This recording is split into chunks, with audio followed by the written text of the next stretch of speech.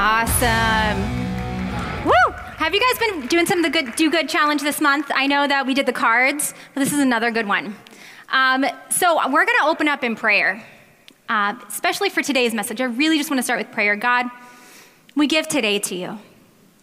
We give this time to you. We give this message to you. I pray right now that you open up all of our hearts, Lord, that only what you want to be said comes out of my mouth, anything else that gets held back, Lord. And I pray that your presence is here and that we all encourage each other today and leave just focusing on you and rejoicing about how awesome you are. In Jesus' name, amen. So today I get the honor of teaching a super easy subject. It's just, is the Bible reliable? Right? Super easy. Here, Pastor Dan, I'm like, I didn't want to talk about sin and the problem of sin, but then is the Bible reliable? It's another tough question, right? We're talking about touchy subjects this month. And Pastor Chris opened it up, and he talked about, is the Bible reliable, a little bit in the first week, but I want to expand upon that today because it's such an important subject. And in your notes, if you have your notes, I left you more room for notes this time because it's going to be a little more fact heavy, a little less story heavy like I normally do. There will be stories. But this subject, we need to give a little bit more weight to. We need to give a little bit more space to. And we don't talk about it all the time, but it is important that we discuss it because it's that important, right? So the first thing that we want to do is discover how the Bible came into being. How did it come into being in the first place? And the first thing you want to do, so if you have your notes, go ahead, pull them out. You could write them on your phone. In the ancient Near Eastern world, the world of Abraham, Isaac, Jacob, they focused and they passed down information. They passed down stories through telling stories, oral communication. So the Bible initially came into being through oral communication. Your grandfather would tell your father would tell you, you would tell your kids. And if you're anything like me, you're hearing this and you're like the stories of creation, the story of Noah, of all of that stuff of how the world came to be. And you're thinking, I play telephone for 5 minutes and Jenny who has a new car is now Jenny who lives afar, right? It changes over time. The difference is in the ancient Near East, when they believed that a message was from God, when it was communicated, it was words of wisdom from God, they took hold of it and it was precious to them. They did not want to mess this up. So they were very particular about how they passed it on. And I want to tell you guys, if you think about telling your kids a bedtime story, do you have any ones that came up for you? I know we always tell the story of Goldilocks and the 3 bears and the 3 little pigs. I have 3 kids. So it's been about 6 years that I've been telling these 2 stories. We tell other ones, but it always goes back to, no, Mommy, tell this one, over and over and over again.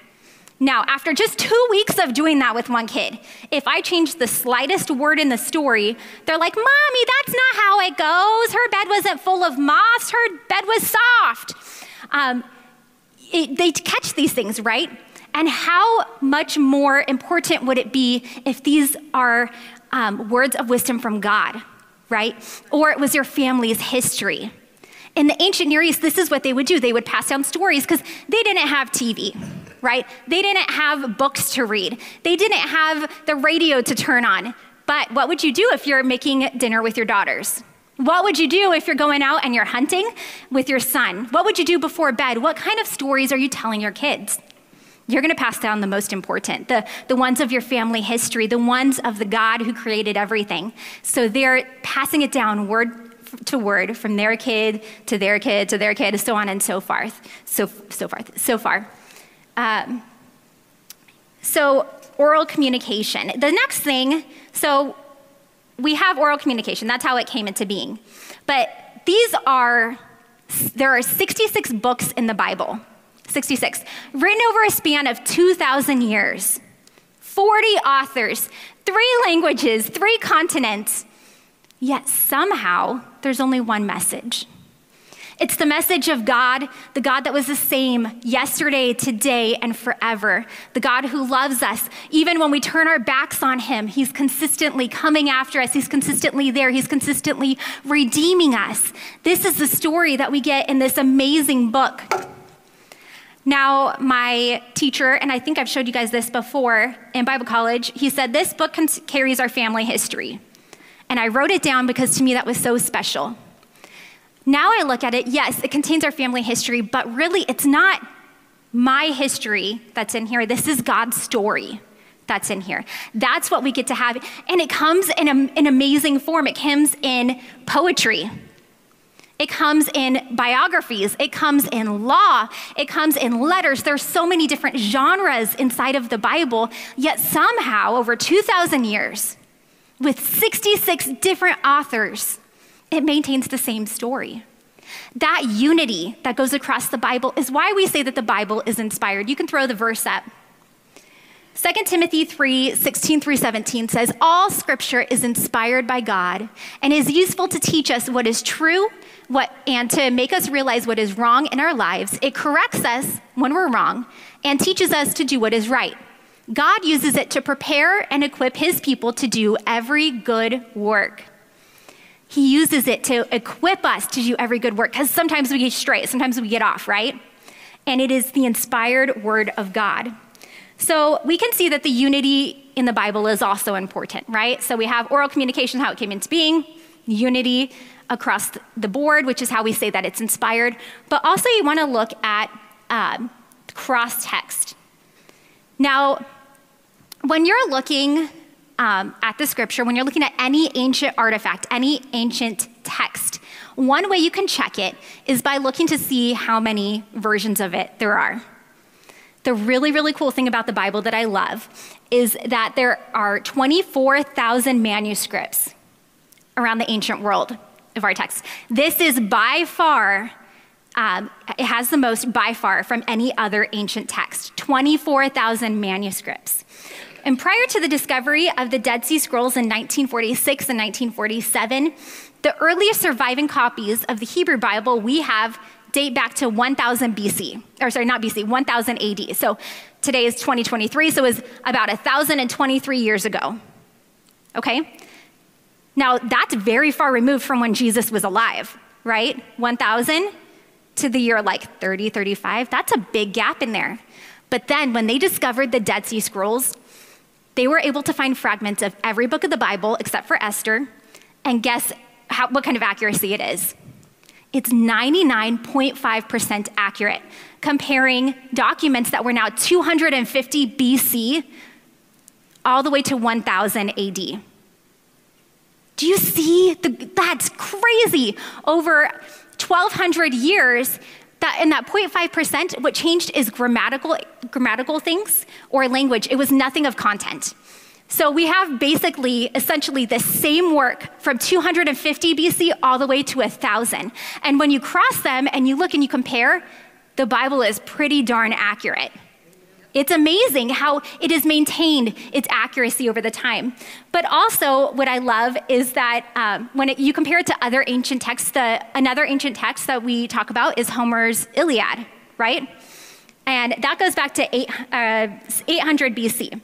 It only has 650 Greek manuscripts, and we consider that an accurate ancient text. So would you see that our 24,000 manuscripts, which are 99.5 accurate, is pretty reliable? I'd say it's pretty darn reliable. Another thing I like to do is I'm like, okay, well, it maintained its accuracy, right? But did anyone else ever talk about this Jesus guy that wasn't a Christian? Because Christians, what if they just fluffed it up, right? What if they just fluffed it up? Well, there are at least 9 other sources that talked about Jesus in the same way that we talk about Jesus. Some of those that we have are Josephus, Tacitus, Pliny. Josephus wrote, "There was about this time Jesus, a wise man, if it be lawful to call him a man, for he was a doer of wonderful works, a teacher of such men as receive the truth with pleasure. He drew over to him both many of the Jews and many of the Gentiles." This is not a Christian author. There are 9 sources that talk about Jesus that confirm that he was a living and breathing person and has nothing to do with Scripture. I love that. I love that. And I could go on and on about the types of parchment or papyrus or whatever was used to write the Bible. I could talk about that, but I feel like I laid the ground the Bible is reliable, okay?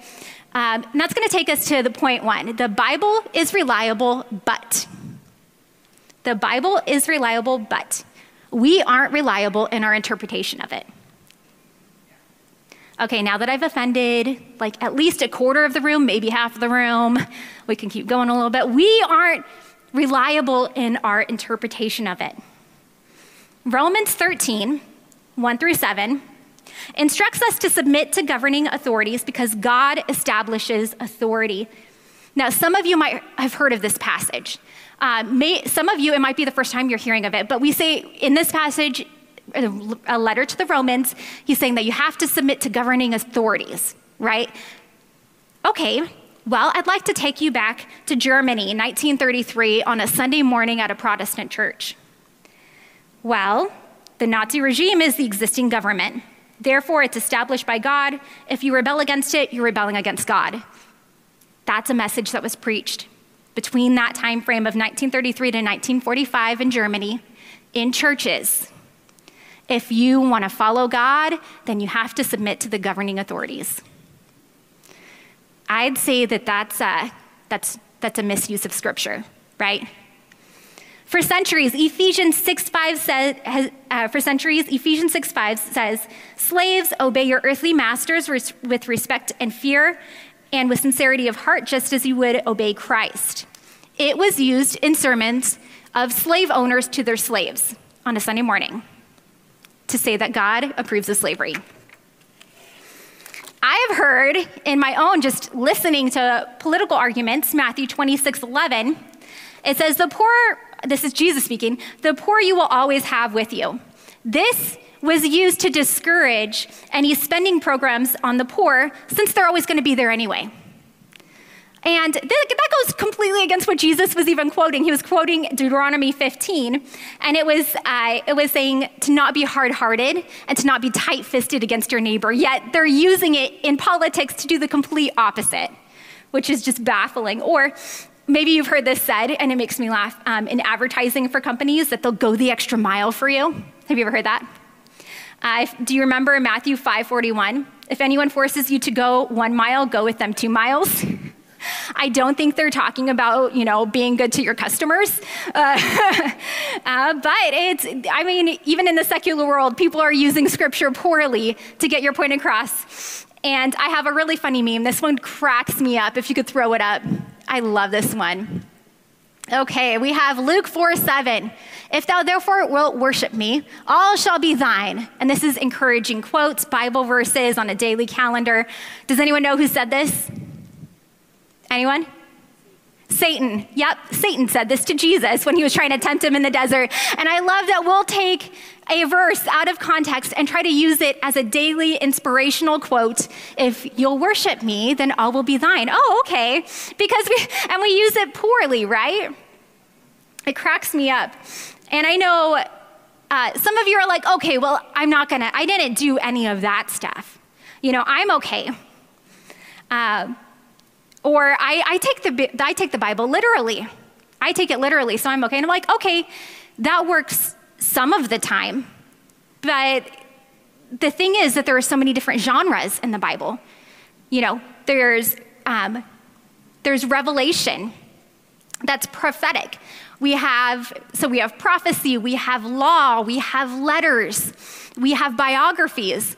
If I were to write a letter to you and you say it's now law, that doesn't make any sense because I write some really funny things in my letters and I'm saying that now this is law, right? We have to read it. I read it literarily.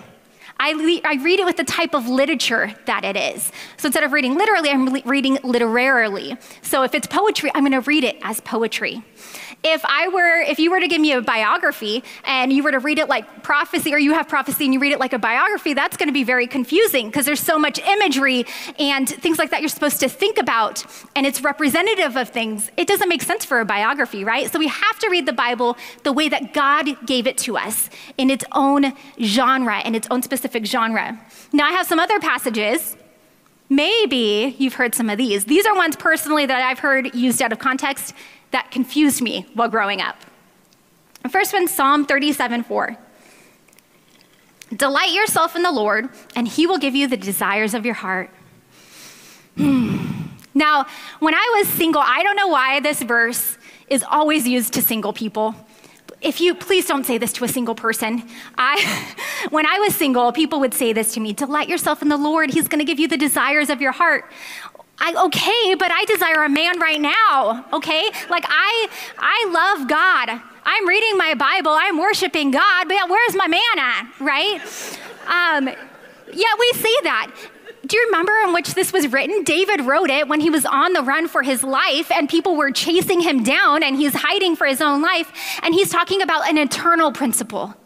He's talking about, I'm going to have hope no matter what. I'm going to keep seeking after God. And eventually, even if I die like this, eventually, God will give me the desires of my heart, which are to be with him, that eternal hope. It's talking about an eternal hope. It's not talking about me worshiping and reading my Bible and then suddenly I have a man, okay? Please don't say this to any single people because it's not fun. Romans 8:28.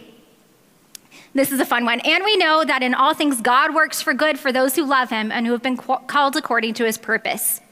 Man, I love this one in youth group. We had songs about it like 10 to 15 years ago when I was in Bible college. We'd always sing, you make all things work together for your good, or for my good.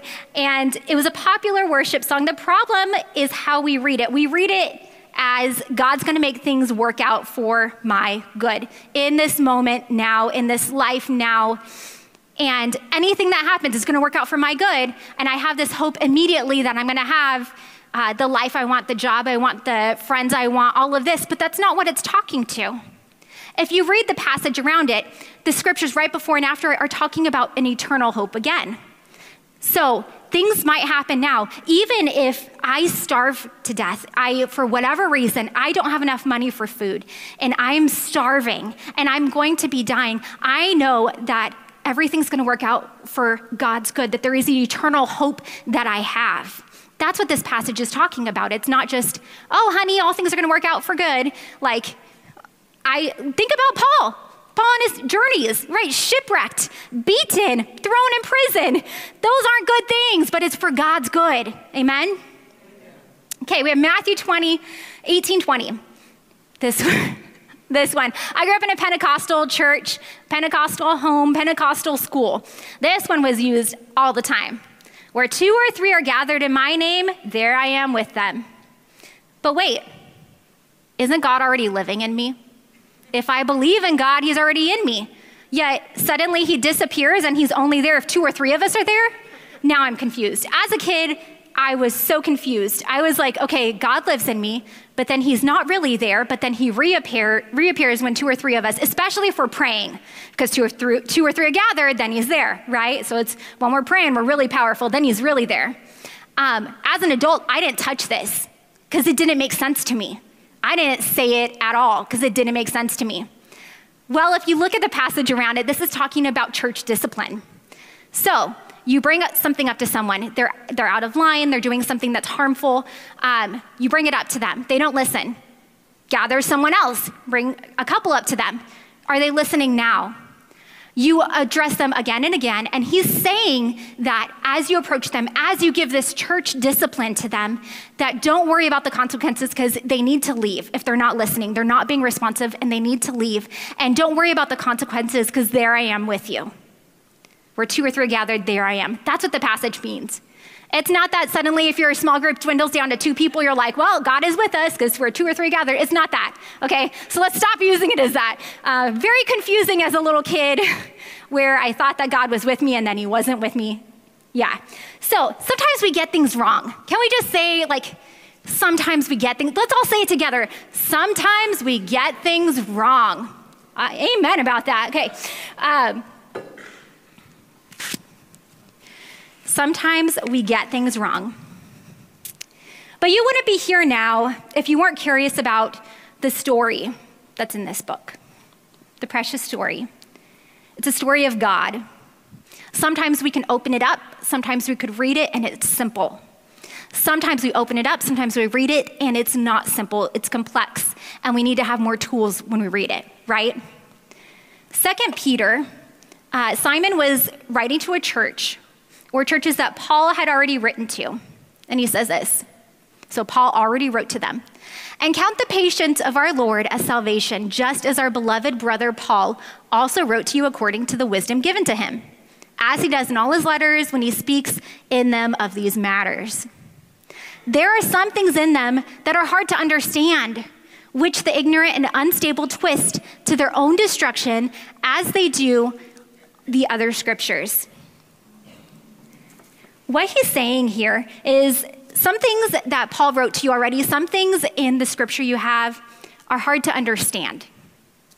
Some people are going to twist them. Some people are going to use them to their own advantages.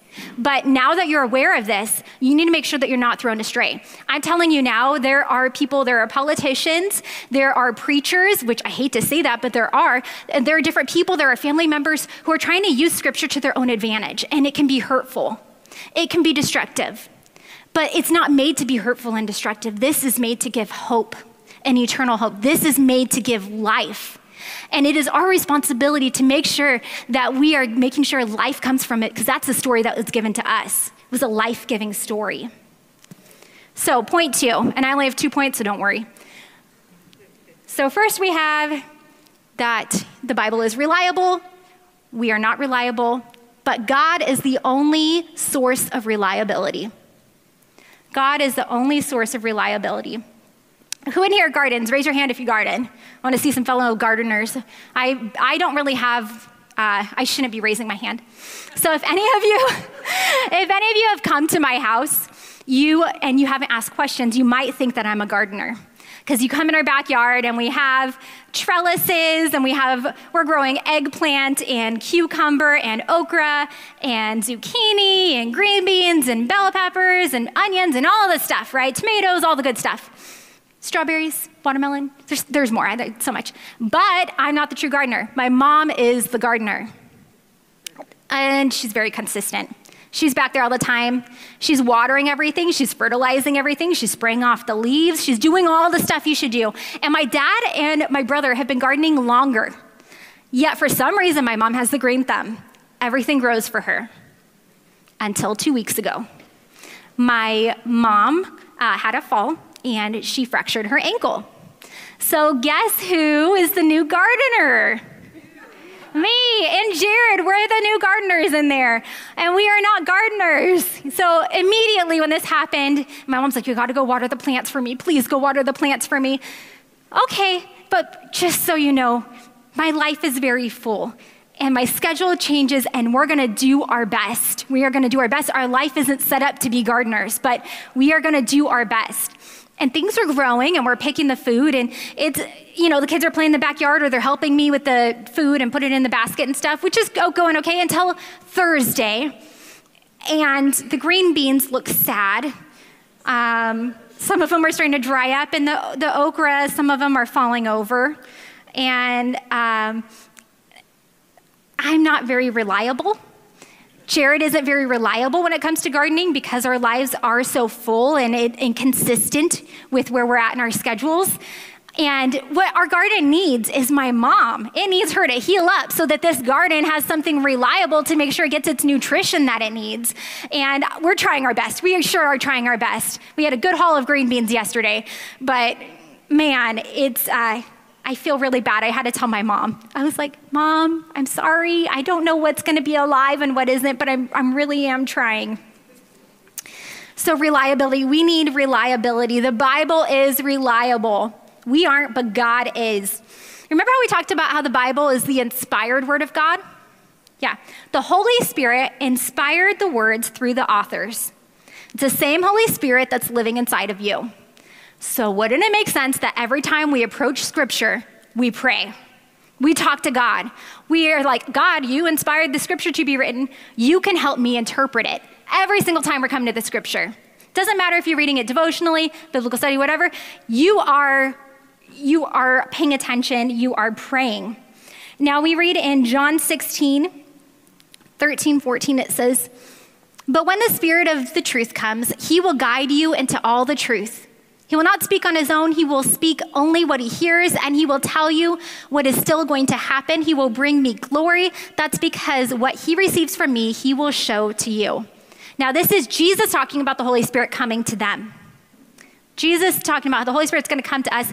Whatever Jesus once said, the Holy Spirit's going to tell us, right? And then he's going to keep us in the loop. James 1:5, if any of you need wisdom, you should ask God and it will be given to you. And I love this version because of how it says this. God is generous and he won't correct you for asking. He's generous. He wants to share with you. He wants you to be enlightened. He wants to grow you up in maturity as a believer. And all we have to do is ask. All we have to do is go to Jesus and ask. Now, yes, it seems easy to just consult with God, but what does that look like? Okay, so imagine this. You have two parents, and the baby's about to start walking and is trying, and you have one baby one parent who's holding the baby, and the baby is like, trying to do it, and the other parent's on the other side going, come here, sweetie, you can do it, come here, has the arms out. And it's just very exciting. It's the slowest game of catch between two parents that you will ever see. They're just sitting there. And then, so you're playing catch with your kids for a few days, right? Back and forth, and you're very excited about it. It's the best thing on the planet, and your kid learns to walk on their own. So excited. But think of this other scenario. You have two parents there, and you're like, come on, honey, come on. And the baby's just sitting on the ground like this. Just sitting on the ground. And it's like, you know what? I'm sorry, I didn't tell the video people. Sitting on the ground and is like, you know what? My parents are here. I don't need to do anything, right? My parents are here. I don't need to do anything. The kid would not walk. Just like that, we have the Holy Spirit inside of us, but we've got to walk. He'll stand beside us. He'll hold our hand, but he's not going to do the walking for you. Remember, God used people. He could have just had the Bible written, but instead he used us, he used people. Those people had to put in the work too to make sure that the Bible got written down. Just like us, we need to do the work too so that we interpret it well, so that we're not using it poorly, so that I'm not a confused little girl saying, is God in me or not in me right now? Is he with me or not with me? Because when 2 or 3 are people here, then he's there. We need to be able to do these things better, to do them well, so that other people have hope and understanding and they understand Jesus. It's a spiritual act. Reading the Bible, studying the Bible is a spiritual act. He's going to guide us into truth. He's going to hold our hand, but he's not going to do the walking for us. Now, there are 2 types of reading that we generally talk about when we talk about reading the Bible. There's devotional reading and there's biblical study. Devotional reading. Devotional reading was what I grew up with. That was the way that you did it. You get with God. I love devotional reading because it helps to grow you up in spiritual maturity. It helps attune your ears to God's voice in that way. It's more of a heart thing. You might have a passage, you're reading it, and you're asking yourself, okay, what's standing out to me right now? Oh, this line is standing out to me, or and you're praying and you're saying, God, okay, how do I apply that to my life? That's more devotional reading. And then you have biblical study. Biblical study is different. Instead of trying to figure out what God's saying to you in that moment, you're trying to figure out the truth of the text. You're trying to see the truth that is already there, that God already had inspired and that is there, and you're trying to figure out that truth. But the problem is with that truth is that there's a river. You could think of it like a river and there's 2 towns. This is the original audience. This is who the book was written to, the letter, all of that was written to is right here. And then there's a river. And this river consists of language. There's a language barrier, right? There's a couple of thousands of years. There's cultural differences. There's literary differences, grammatical differences. All this kind of stuff is in the river and makes it difficult for us to understand on our own. What we need to do is build a bridge to the other side. We have to build that bridge so that we can get from here what the Bible intended to say to how we can apply it to our lives today. And I have some questions in your notes. You can pull those out, you can look at them, and I'll say them out loud here. The river.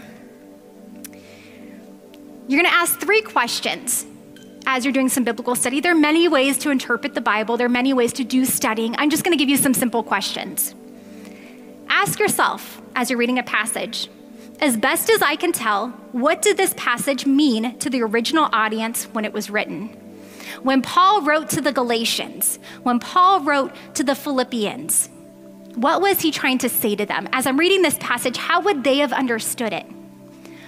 Sometimes having an extra commentary, lexicon, map, sometimes resources like that can help you understand more.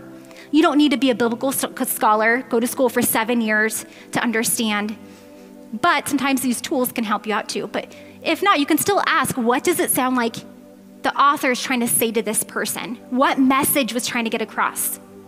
Okay, second question. You're asking, what is the main principle? What does this say about God? What does this say about people? What does this say about how God interacts with people?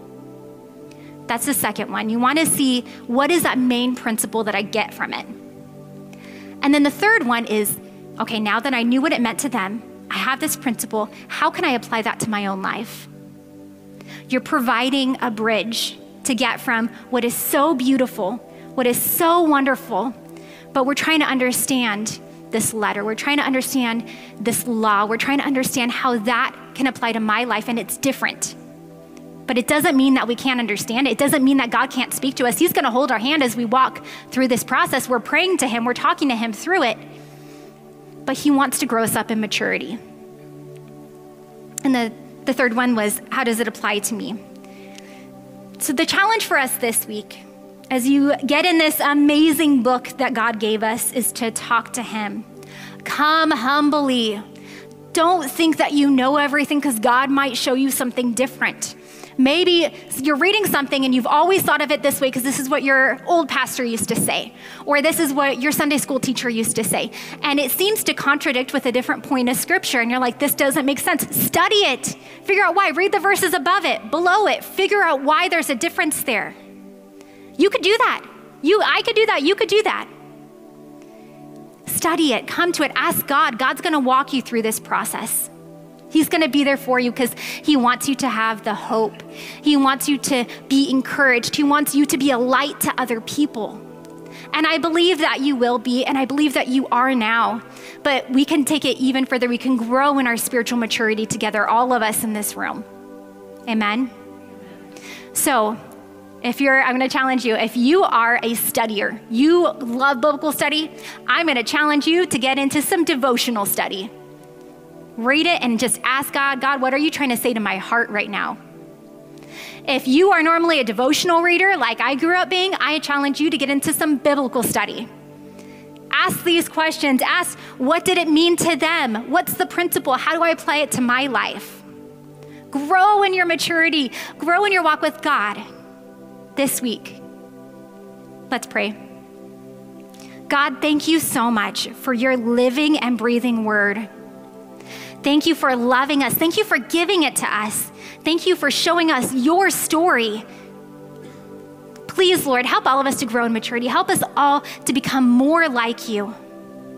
Help us to love people well. Help this to be life transformative, that our lives are changed because of what we learn from you from it. Bless each person in this room and their week. In Jesus' name, amen.